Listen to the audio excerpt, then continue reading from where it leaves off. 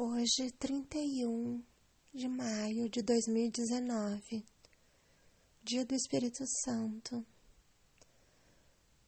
Estamos então entrando num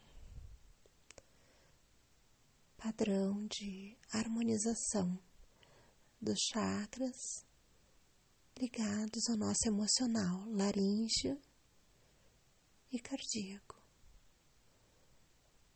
Por meio da oração, da meditação e da intelectualização dos sentimentos e das emoções, estabelecemos então uma reorganização das energias que estão interligadas com os vórtices de nosso chakra laríngeo, sexto chakra e nosso quinto chakra, o cardíaco. Neste momento, então, sob a influência e o poder do Espírito Santo, neste dia 31 de maio, estabelecemos essa conexão, nos liberando das mágoas,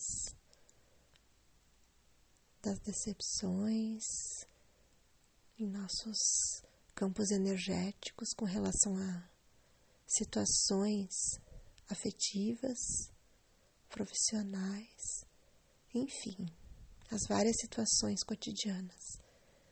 A gente libera essa energia neste momento, entregando para o universo para a transmutação, pelo poder divino.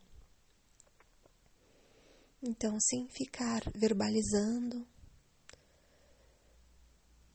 e julgando ou com sentimentos, conflitos de raiva com relação às pessoas ou situações, nos desapegamos dessa energia, levamos o padrão vibratório, transmutando esses sentimentos e essas emoções de forma mais equilibrada, racionalizando essas emoções e trazendo para a palavra falada, verbalizada, o nosso entendimento intelectual, a reelaboração mental, para que essas energias atinjam o nosso corpo físico de forma benéfica.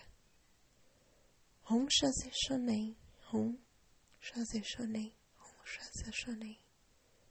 Seireki, Seireki, Seireki. Eu sou luz. Coloque a mão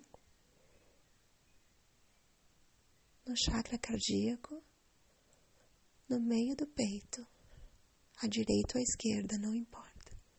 E diga: Seireki, Seireki, Seireki. Eu sou luz, eu sou paz, eu sou amor. Está feito, está feito, está feito. Chokrei, chokrei, chokrei. Amém, amém.